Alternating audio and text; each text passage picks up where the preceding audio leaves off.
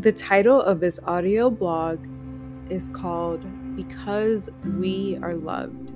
Be kind and compassionate to one another, forgiving each other just as in Christ God forgave you. Ephesians 4:32 NIV. Today is Good Friday. For anyone who doesn't know, Good Friday is a day that is believed Jesus was crucified on the cross. Whether you're a believer or not, the thought of being crucified is a very overall graphic and painful way to die.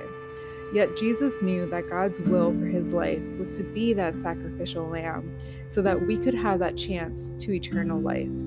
Before I was a believer, I would hear stories about Jesus and think of those stories as just representations. I truly didn't believe that Jesus died on the cross for me.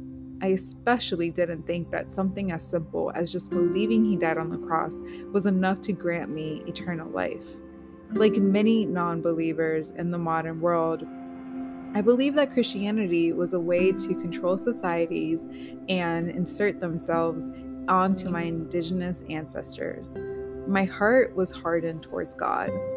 On a side note, if you're struggling with your faith, I recommend the book A Case for Christ by Lee Strobel. I also recommend listening to the testimonies of atheists and New Agers who are also believers now. It wasn't until I went through certain things in my life where God slowly but surely softened my heart, and here I am today, in full faith, knowing that God is real and Jesus is the way, the truth, and the life. Still, that doesn't mean that I don't struggle with being kind or forgiveness. To follow Jesus and accept what he did for us on the cross is the first step. After that, it's an everyday decision towards becoming the person who has a type of character that glorifies God. In reality, many people follow Jesus and think about all the good things that would come out of it.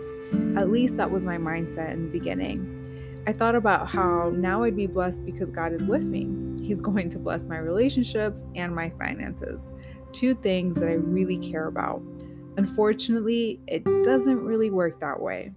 Yes, I can trust God with those things in my life, but God is more concerned with my heart than my external circumstances. It's an everyday choice towards becoming the person that God wants us to become, and we have to decide that we want to walk his way. I have realized that although my faith in Jesus is strong, there are times where my character does not reflect that. I have to make a daily decision to be kind and to forgive. It's not easy. It's not easy to not take things personally. It's not easy to be kind or to forgive people who have deeply hurt you and maybe feel little remorse for hurting you. It's not easy. But then think of today. Think of the cross. Think of what Jesus did for this world that didn't even deserve it. So who am I to harbor anger or unforgiveness towards others?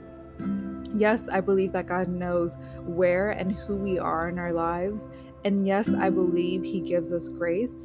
However, we have to make that choice. The choice to be kind, compassionate, and to forgive is a daily decision. We must remember to forgive and to love because we were forgiven and we were loved first. When it gets hard, let's remember what was done for us. Have a blessed day ahead of you.